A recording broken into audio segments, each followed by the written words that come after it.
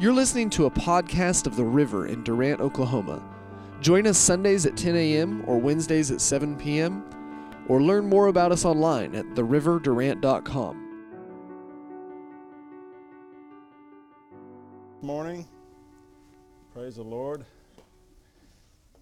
I love Christmas. Amen. I love the commercialization of it. Yes. You probably never thought you'd hear a preacher say that. But I think about all the businesses that make their money, make their profit in December. Yes. Right. Look what the Savior's birth did. Amen. Brought prosperity. Amen. Amen. He's a good God. Everything he does is good. I'm not saying it hadn't been overdone. I do admit that.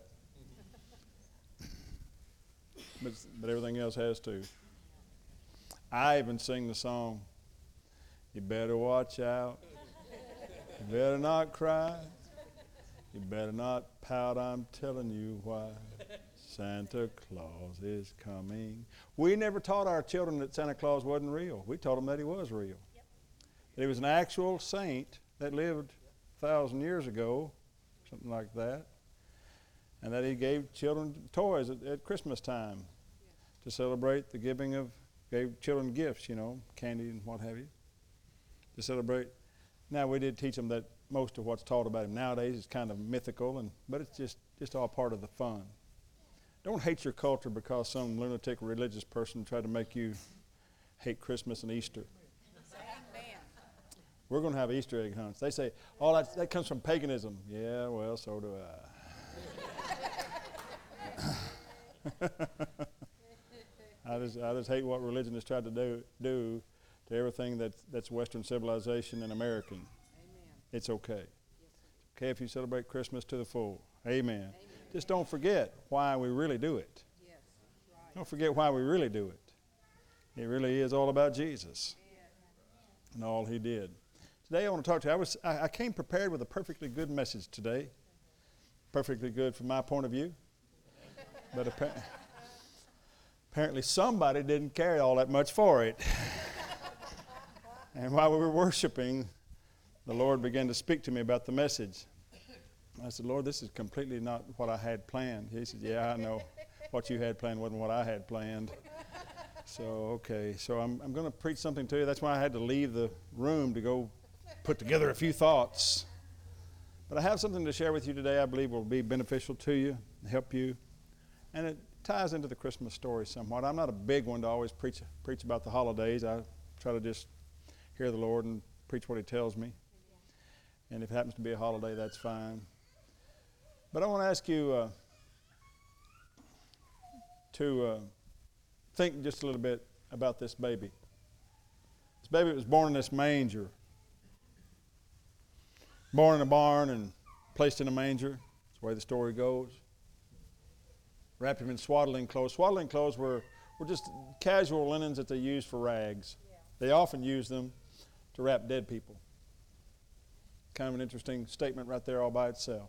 Yeah. What his real purpose was to come to die. Yeah. So we could tell the story of his death in a meaningful way, not as a tragic murder of an innocent man, but as a purposeful death to take the place of those who deserved dying. One died not having deserved it, and took the place of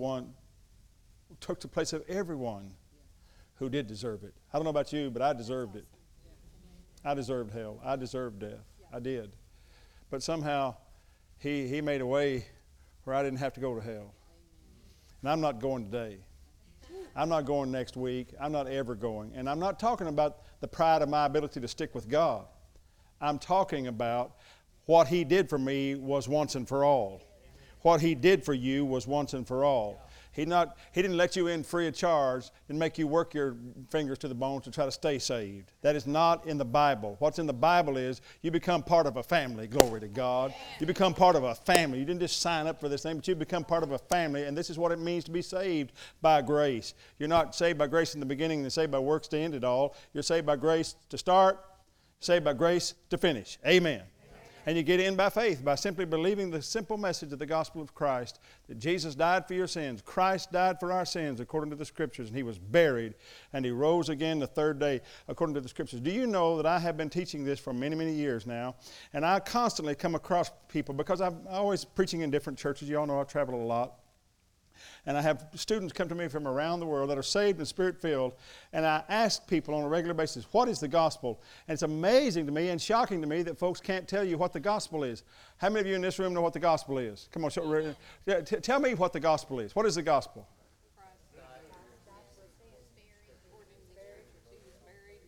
This is the gospel. You ask some people what the gospel is, they say, turn or burn, praise God. Get right or get left. Repent, you sinners. Double-tongued, stiff-necked, hardened heart. That's where they talk. What, if that's the good news, what's the bad news, Pete say? No, the gospel is Christ died for your sins according to the Scriptures, and He was buried, and He rose again the third day. It's all about what He did, not about what you do. Amen. Come on, somebody say amen. It's all about what He did. And what our connection to it is nothing but simple faith. It's doing nothing but believing it. Amen. So we have to ask ourselves the question, was this really God? Was this baby really God manifested in the flesh? The answer obviously is yes. There's so many proofs of that He was God manifested in the flesh. Well, if His God manifested in the flesh and He came to take away our sins, and His blood, and He came to die, wrapped in swaddling clothes, came to die, why did He not just die in the manger and get it over with? Why did He have to go through all He went through for 33 years? Why not just die in that manger, give your life there, shed your blood there, be done with it? Why not let Herod come and kill the baby? Was He any more the Son of God hanging on the cross than He was in the manger? The right answer is no. He was not any more the Son of God on the cross than He was in the manger. He was just as much the Son of God laying in that manger as He was the day He died on the cross. And His sin was just as pure and holy there. And by the way, ladies and gentlemen, would have taken away the sins of the world. Would have taken away the sins of the world. He was fully God, fully man, born of a woman, born, made of the seed of David, the Bible says. And His blood would have taken away the sins of the world right there. But He didn't die there. In fact, God wasn't going to let Him die there, even though Herod the butcher was coming after Him. He fled. He went down to Egypt for a little bit. I wonder how they had all that money to travel down to Egypt. I wonder where they got all that money. To travel down to Egypt and stay all that time, and then travel back to Nazareth and stay all that. Where'd they get all that money? Oh, remember those wise men? There wasn't 3 of them. History reports that when that happened, when wise men, when kings got together to travel to inaugurate another king, especially if they came from a long distance, there were as many as 50 of them sometimes together, not 3. The fewest number ever recorded was 10. So somewhere between 10 and 50 of these city-state kings came to inaugurate the new king of the Jews. Where is He that's born king of the Jews? And they didn't come with 3 little coins.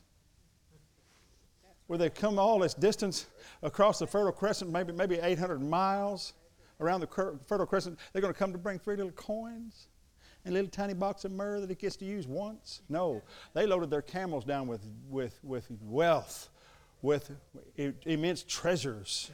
Glory to God. Glory to God. Loaded them down. The new king of Israel had arrived, and he was now rich. He was a rich baby. He was not poor, as religion tries to teach you. Jesus was not broke, not a day in His life, until He died, until they took everything from him and called Him a criminal and executed Him. That's how they had it. That's how they did it. That's how they lived on that money. So why did He not die? He had some things to do. The simple answer is He had some things to do. Jesus had some serious and important things to do when He walked the earth before He died. I have something to say to you. The reason you're not dead yet is because God has a plan for your life, and you have some things to do. Look at somebody beside you there and say, you have some things to do. Come on, tell somebody, you have some things to do. Number one, the first thing that Jesus did was fulfill prophecy. You can look it up for yourself, but 9 times in the book of Matthew.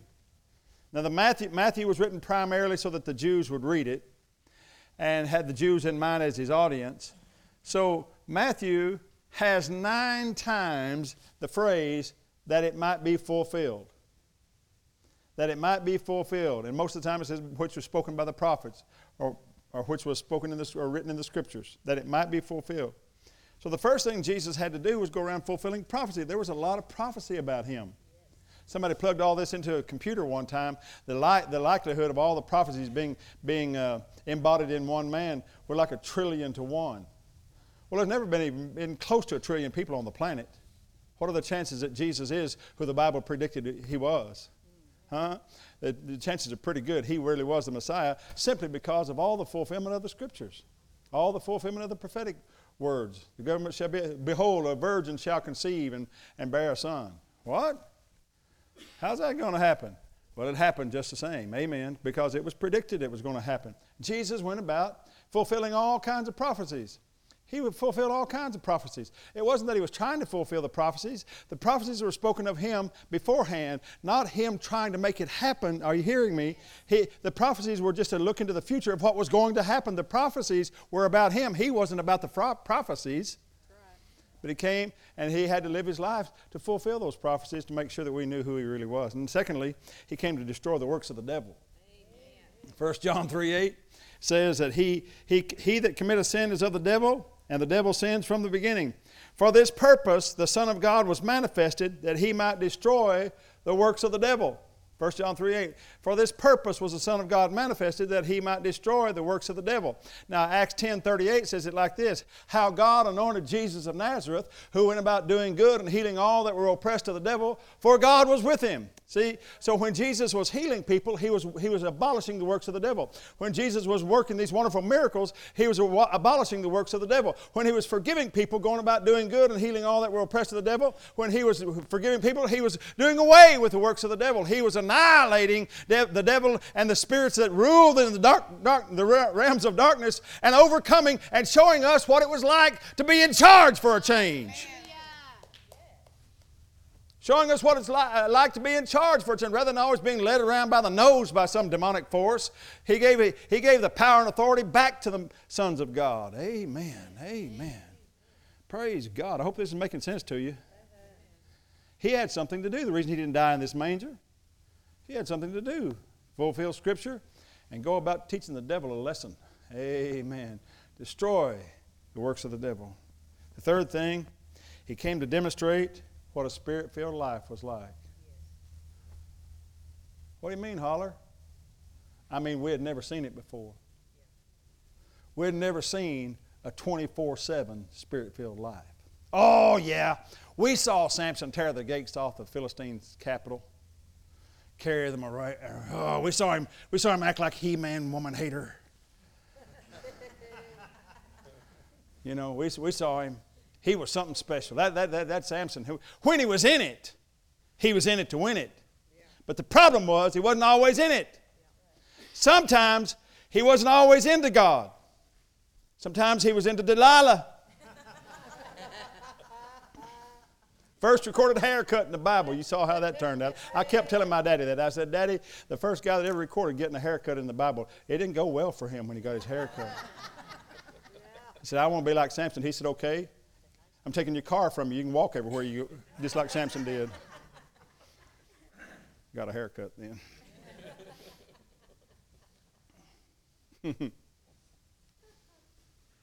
Samson, the anointing would come on him and leave. David, was there any more anointed than David? We have a songbook in the middle of our Bible, and he wrote most of it. Thank God for the Psalms. Thank God for his life. They don't call Jesus, Jesus, son of Solomon. Jesus, son of Abraham. Jesus, son of Israel. Do they? What do they call him? Jesus, son of David. David's name is intrinsically linked to Jesus' name. This dude is powerful. But, get him outside of his anointing, he's going to look out the window like any ordinary man, see a naked woman and think, I'm having her. Get me her. Right now. Right?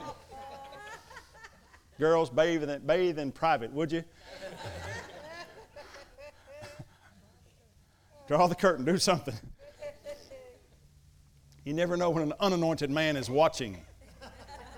Because he was anointed. But that anointing came and left in the Old Testament. It came and left and came and left and came. Even John the Baptist, as awesome as he was. Let's take our Bibles and turn to Matthew chapter 11. John the Baptist, awesome as he was. He stood on the banks of the Jordan River. John the Baptist stood on the banks of the Jordan River, seeing Jesus come. And I listened to his statement. It's a shocking statement if you ask me. Behold, the Lamb of God, which takes away the sins of the world. Now, to every Jew hearing that, they knew what he was saying. And what he was saying was, the Lamb of God to them was the Passover lamb, the Paschal lamb, the holy Passover lamb, the Lamb of God. He's saying that this man walking on the shores of the Jordan River is the Lamb of God that takes away the sins of the world, meaning there really is no more need for your Passover lamb, all you Jews. He was canceling the need of the centerpiece of their religion. Passover is the centerpiece. Stood there like a bold lion and ruled their religion defunct. Afraid of nothing. Whew, what a prophet he was. But Matthew chapter 11 happens. Matthew chapter 11, Miss Ann, do you have it there? Yeah, I got it.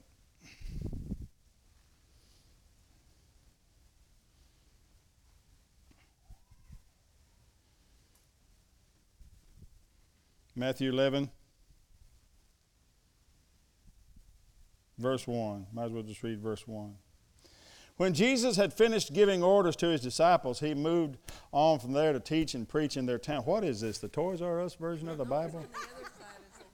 Oh, okay, King James over here, okay. Now, I read the grown-up Bible. Now when John had heard in the prison the works of Christ, he sent two of his disciples and said unto him, Art thou he that should come, or do we look for another? What? What?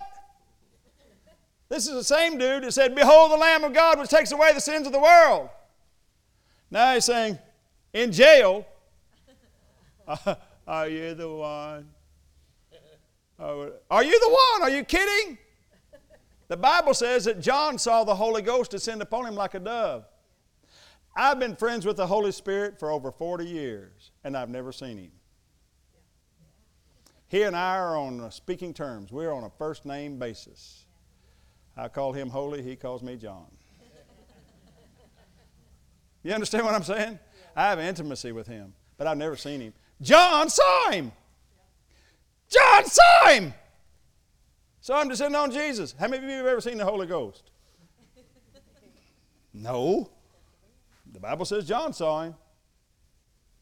And he's asking, are you the one or do you look for another? John, what's wrong with your head, man? Nothing wrong with his head.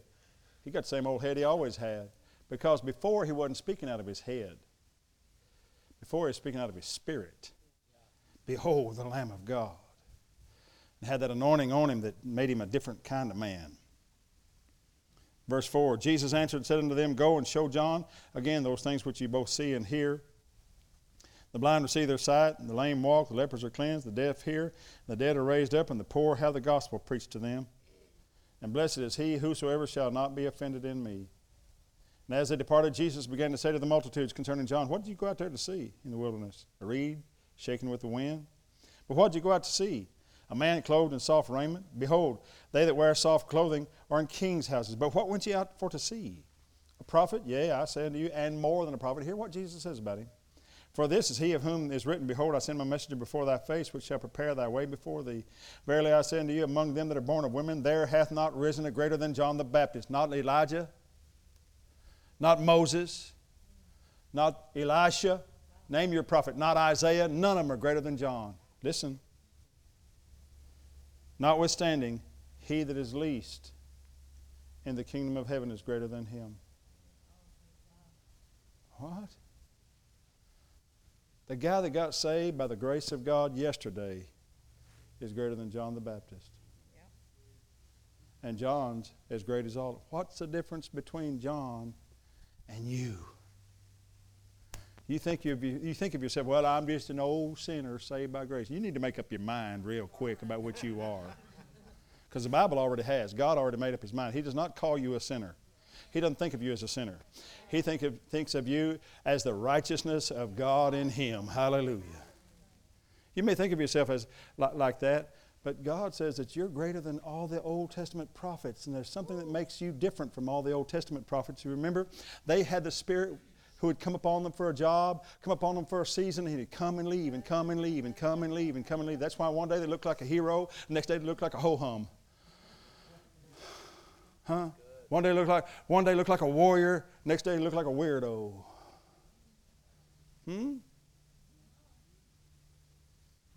Jesus came to teach us what a Spirit-filled life, a 24/7 Spirit-filled life is like, because he knew that everybody that believed on him was going to have the Holy Ghost nonstop. The Spirit of God will be in your life. You believe on the Lord Jesus. The Spirit of God comes into your life, and you become a brand new creature from the inside out, and you now have that power working in you every moment of every day. Glory be to God. Glory to God. You're in the kingdom now. You're in the kingdom of God. And that makes you greater than anybody that ever lived in the Old Testament. Even the greatest of the greats did not have what you have. That's why you read the stories of these Old Testament saints. Sometimes they just look wonderful. Other times they look awful. Because the Spirit came and left. You have the Spirit. And he had to come and demonstrate to us what a Spirit-filled life was like. He didn't want you following after Old Testament believers in model. He wanted you seeing their greatness, yeah. But he did not want you praying the kind of prayers that David prayed. Like this one. I've heard so many Christians pray this. Create in me a clean heart, O God, and renew a right spirit within me. This is the guy who does not have the Spirit on him praying. Do you understand this? This is not a Christian prayer. It's a prayer of a man who needs the Spirit to come into his life. This is not a prayer for Christians to pray. Create in me a clean heart. Hey, what was your rebirth all about if it wasn't to give you a clean heart? If it wasn't to purify your heart? You got your heart purified by faith, and you didn't lose it because you did something stupid. Amen. Everybody from Oklahoma ought to say amen. Praise God. I've done a few stupid things. You Texans too. You're not unstupid. You two on the front row.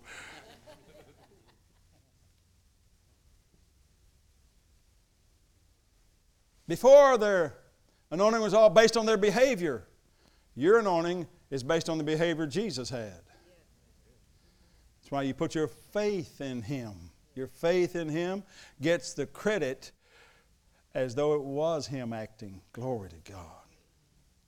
So He came, fourthly, then to lay down the terms of the covenant.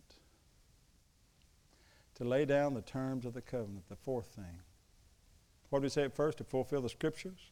The second, to destroy the works of the devil. The third was to show us what a Spirit-filled life was like, 24/7 Spirit-filled life. And the fourth, to lay down the terms of the covenant. He went about doing good and healing all that were oppressed of the devil, for God was with him. This was part of the terms of the covenant.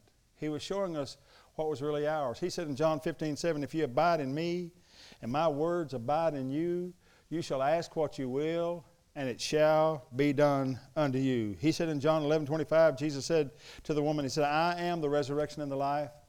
He that believes in me, though he were dead, yet shall he live. And whosoever believes, whosoever liveth and believeth in me shall never die. I like Mark 11:23. You all know I love this verse. Verily, verily, I say unto you that whosoever shall say unto this mountain, be thou removed and be thou cast into the sea, and shall not doubt in his heart, but shall believe that those things which he says shall come to pass, he shall have whatsoever he saith. Therefore I say unto you, what things soever you desire, verse 24, when you pray, believe that you receive them, and you shall have them. Come on, look at somebody and say, you shall have them. I know sometimes your promise is delayed, but that does not mean you shall not have it. That when the Word of God says, if you'll believe it, you shall have them. That's why oftentimes when we pray for people, after we've prayed, we say, all right, now look at me. Your confession, as you walk away from here, your confession now is, I believe I receive my miracle. I believe I receive my blessing. I believe I receive my healing. I believe I receive. Because that's what he said to do. Believe that you receive when you pray. Don't wait to believe. Believe there when you pray. You get your mouth open, you start talking about that. Keep the faith switch turned on. Say, I believe I receive. Glory to God. Amen. Amen. These are marvelous promises Jesus made.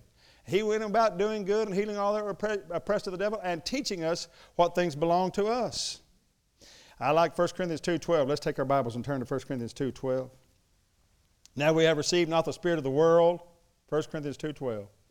We have received not the spirit of the world, but the Spirit which is of God, that we might know the things that are freely given to us of God. Why did the Spirit come into your life? So that you can know what the terms of the covenant are.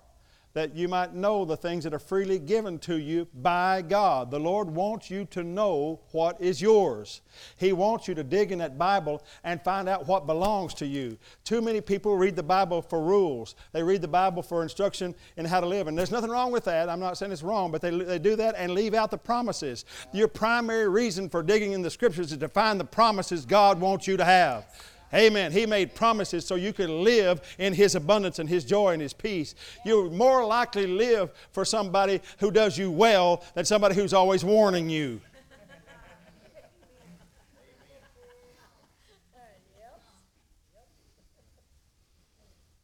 That's why my kids like to be at my house more than they do at their parents' house. My grandkids, I mean. My grandkids love to be at my house more than they love to be at their parents' house. That was, can we go to see Papa and Nana? Because at Papa and Nana's house, they just get blessings. Amen. Now, I know they need discipline, but they need to do that at their house. Their house.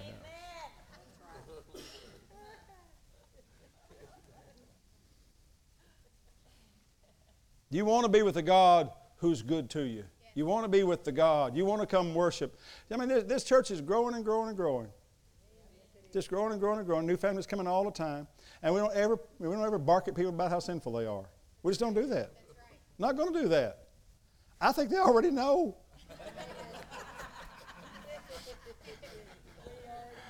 You don't need the preacher piling on too. What good does that do you? I mean, anybody here aware of your own shortcomings? Let me see your hand. You know, yeah, okay. I thought you knew. What good does it do me to point all that out? What we're lacking in is not an awareness of sin. That's not what we're lacking in. We're fully aware of sin and have sin consciousness all the time. My job is to get you righteousness conscious. Get you conscious of the promises of God in your life. Righteous of how good the Holy Spirit that is in you is. His first name is holy. He intends on living His life. I'm not challenging you to live holy. I'm just saying you have the power of the Holy Spirit in you. You will live holy. If you'll trust God, if you'll believe God, all that stuff that keeps pulling you away will go away if you'll keep walking by faith. You just keep walking by faith. Well, preacher, I got drunk last night. I don't know why I'm even in church. I feel like a hypocrite. No. You're not a hypocrite by showing up in church just because you got drunk last night. That's not what a hypocrite is. A hypocrite is a guy that says, ain't nothing wrong with getting drunk. Ain't nothing wrong with that. Never sees any need to change. Never sees any need to change. I don't know about you, but every time I've done anything stupid or wrong since I've been saved, I didn't need somebody to tell me how wrong it was. Because I'm not a hypocrite. I would still go to church and worship God, and pretty soon my consciousness is back. Let me tell you how to deal with that. When you've done something wrong, your problem isn't between you and God. He nailed Jesus to a cross 2,000 years ago to deal with how he felt about you. This is better news than you're shouting. This is really good news, that God dealt with how he felt about you 2,000 years ago. The condemnation that comes oftentimes when you've done something wrong really isn't coming from God at all. It isn't coming from the Spirit. It's coming from your own conscience and coming from the devil, who magnifies everything. I'm not saying it's not wrong. I'm just saying that's where it comes from. And you might even say, Jesus, forgive me, Lord, and still not feel forgiven. Come on, am I talking to the right house? It always gets quiet when I talk like this. It's like I'm reading your mind. It's just that I'm human too. I know where you are. I learned how to get over that. You know what I started doing? I started finding somebody that needed something I had. And started doing insanely kind things. Things that seemed imprudent. Like pull up to a red light and see somebody over there that I know is a druggie. I know is a drunk. I know is worthless to the world, but not to God. And I pulled out a $10 bill. My mind said, give him $1. But I'm overcoming something in my mind. I'm trying to prove to my own brain that I'm a really good person.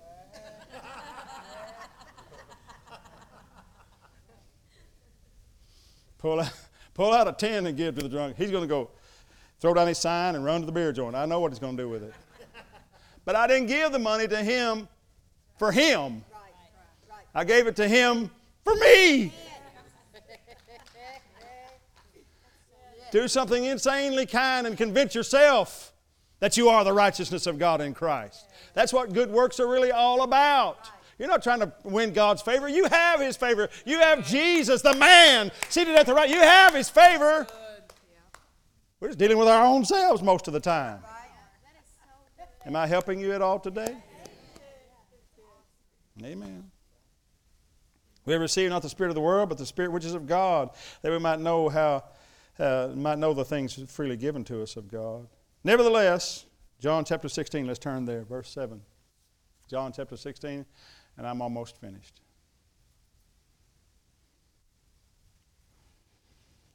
John chapter 16, Jesus said, nevertheless, I tell you the truth. It is expedient, that it is better for you that I go away. Can you imagine the disciples that are with the very Son of God on the earth, and He's telling them it's going to be better when I leave? It doesn't make any sense. How is it going to be better for me if you go away? We've got the presence of God right here. We've got God in the flesh. We've got the strongest prophet that ever lived. We have it all in you, Jesus. Just stay here with us. We'll build our kingdom.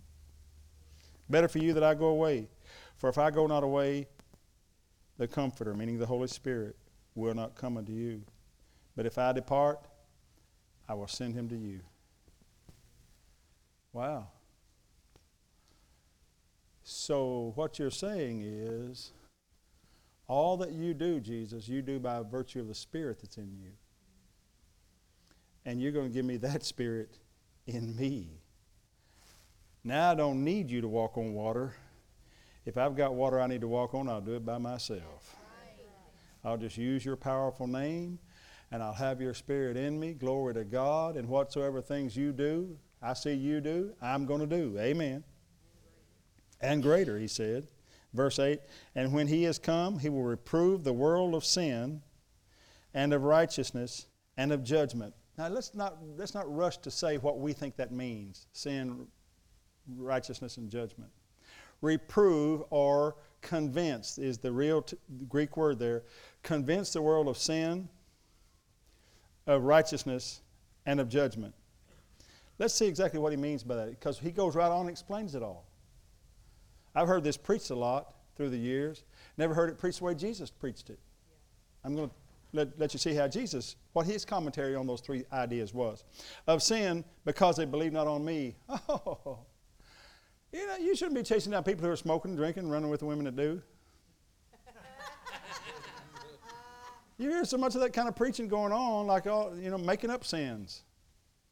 I used to know a preacher who said, I preach against dancing. I'm I'm hell on dancing. One of his words. And I was thinking, you're hell all right, but you know, just making up sins. Jesus didn't do that. He said, I've sinned because they believe not on me. What is he saying the greatest sin the Holy Spirit convicts of? Unbelief. What do we ought to be preaching and talking about then? We ought to be preaching faith. Talking about faith. Faith in God. This is what the Holy Spirit, when you're being led by the Holy Spirit to talk to people about sin, the only sin you really ought to be addressing mostly ought to be the sin of unbelief. Let's get over that and get into our faith. Let's believe God. Let's just believe what God says.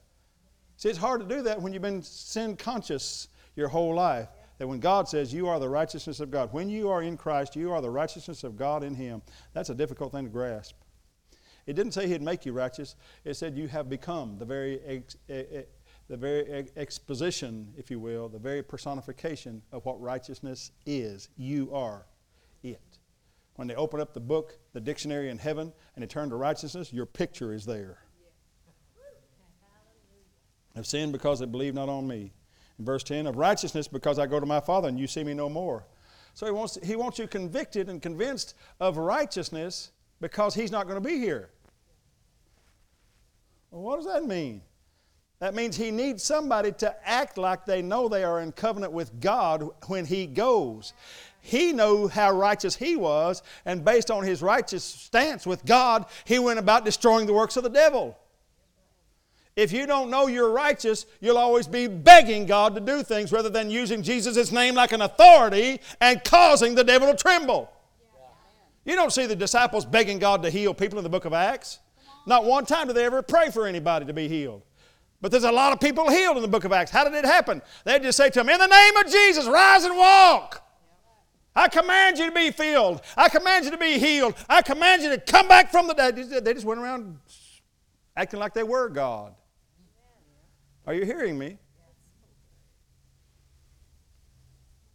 have to be convinced of your righteousness if He's not going to be here with you. Be convinced of the righteousness of God in you that came the moment you believed. This is good. Holler, I like your preaching. I don't know what they say. You're doing a good job. Of righteousness because I go to my Father and you see me no more. Then he says of judgment because the prince of this world is judged. Not our judgment. The Holy Spirit comes to convince us that we have authority over the devil. The devil's the one who's been judged. The prince of this world has been judged. Glory to God. That means you have authority. If the devil has been judged, tried, and found guilty, glory to God, that means somebody has new authority now. And Jesus said it like this, all authority is given unto me in heaven and on earth. Not as God, but as man. As God, He already had all the authority He needed, but He had to become a man so He could get our authority back, get Adam's authority back. Glory to God. And everyone who will believe on Him gets that authority back in their own lives. Amen. I don't know about you, but I'm kind of tired of getting pushed around by the devil. I've had all I'm going to take. Not going to take it anymore. Amen.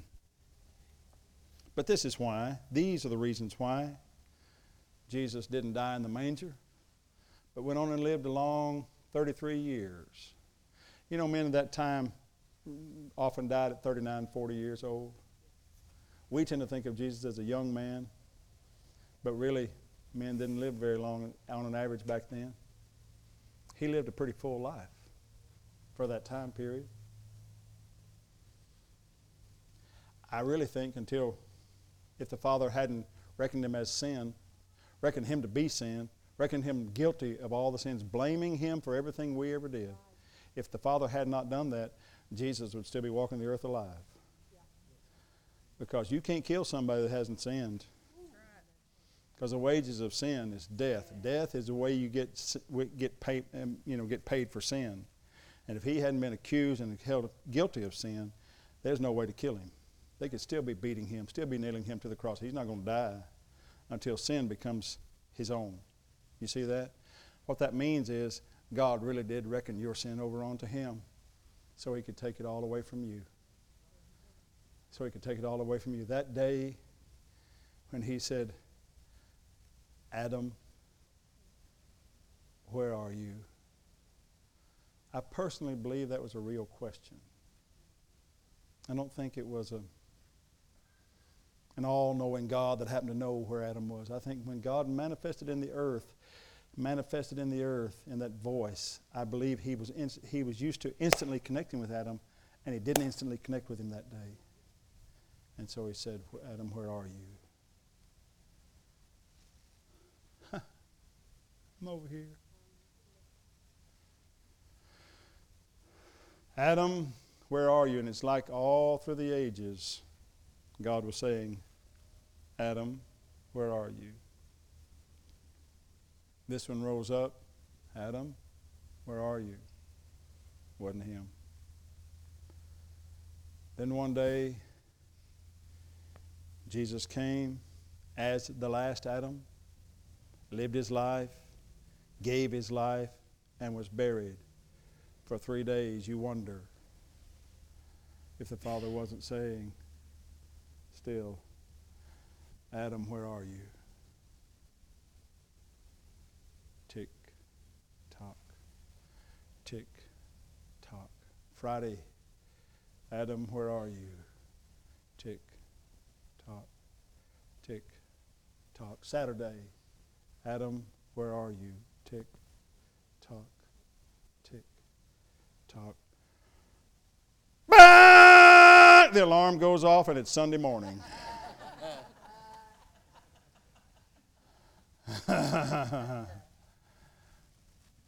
And the Father says, there you are. He came out of the grave. He had died, but he was back alive. Now the Father is not asking anymore, where are you, Adam? He knows right where you are. He became a man, tempted at all points like as we are, yet without sin, so that when he did die, he could carry all of your sins away. What a beautiful story. Never been one like it. It's the greatest story ever told. May I ask you to bow your heads just for a moment? Now, you may be here today having never experienced the life that flows from a relationship with God through Jesus Christ.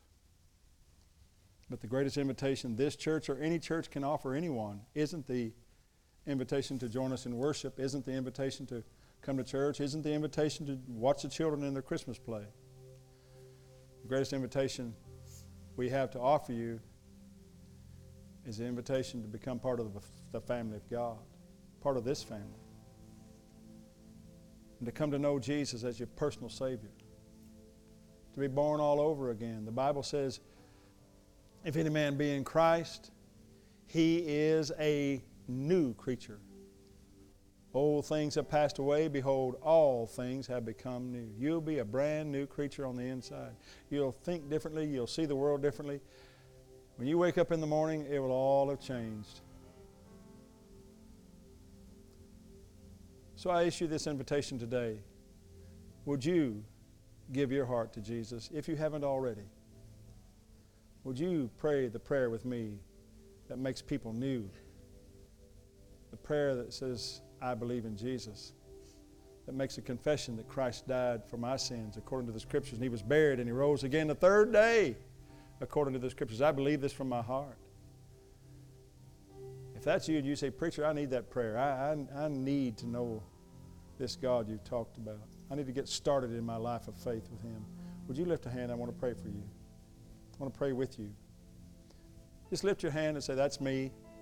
Don't care who knows it. I pretended to be a Christian, but I know I want to be today. I want to make it right today. You're in this house today. God loves you. He'll take you just like you are. There's no cleaning up to do. We make an assumption in the Christian church that when you put faith in Christ, that you become new, that the miracle is taking place and you become a new creature on the inside. Doesn't mean all your troubles are gone, but now means you have tools to win.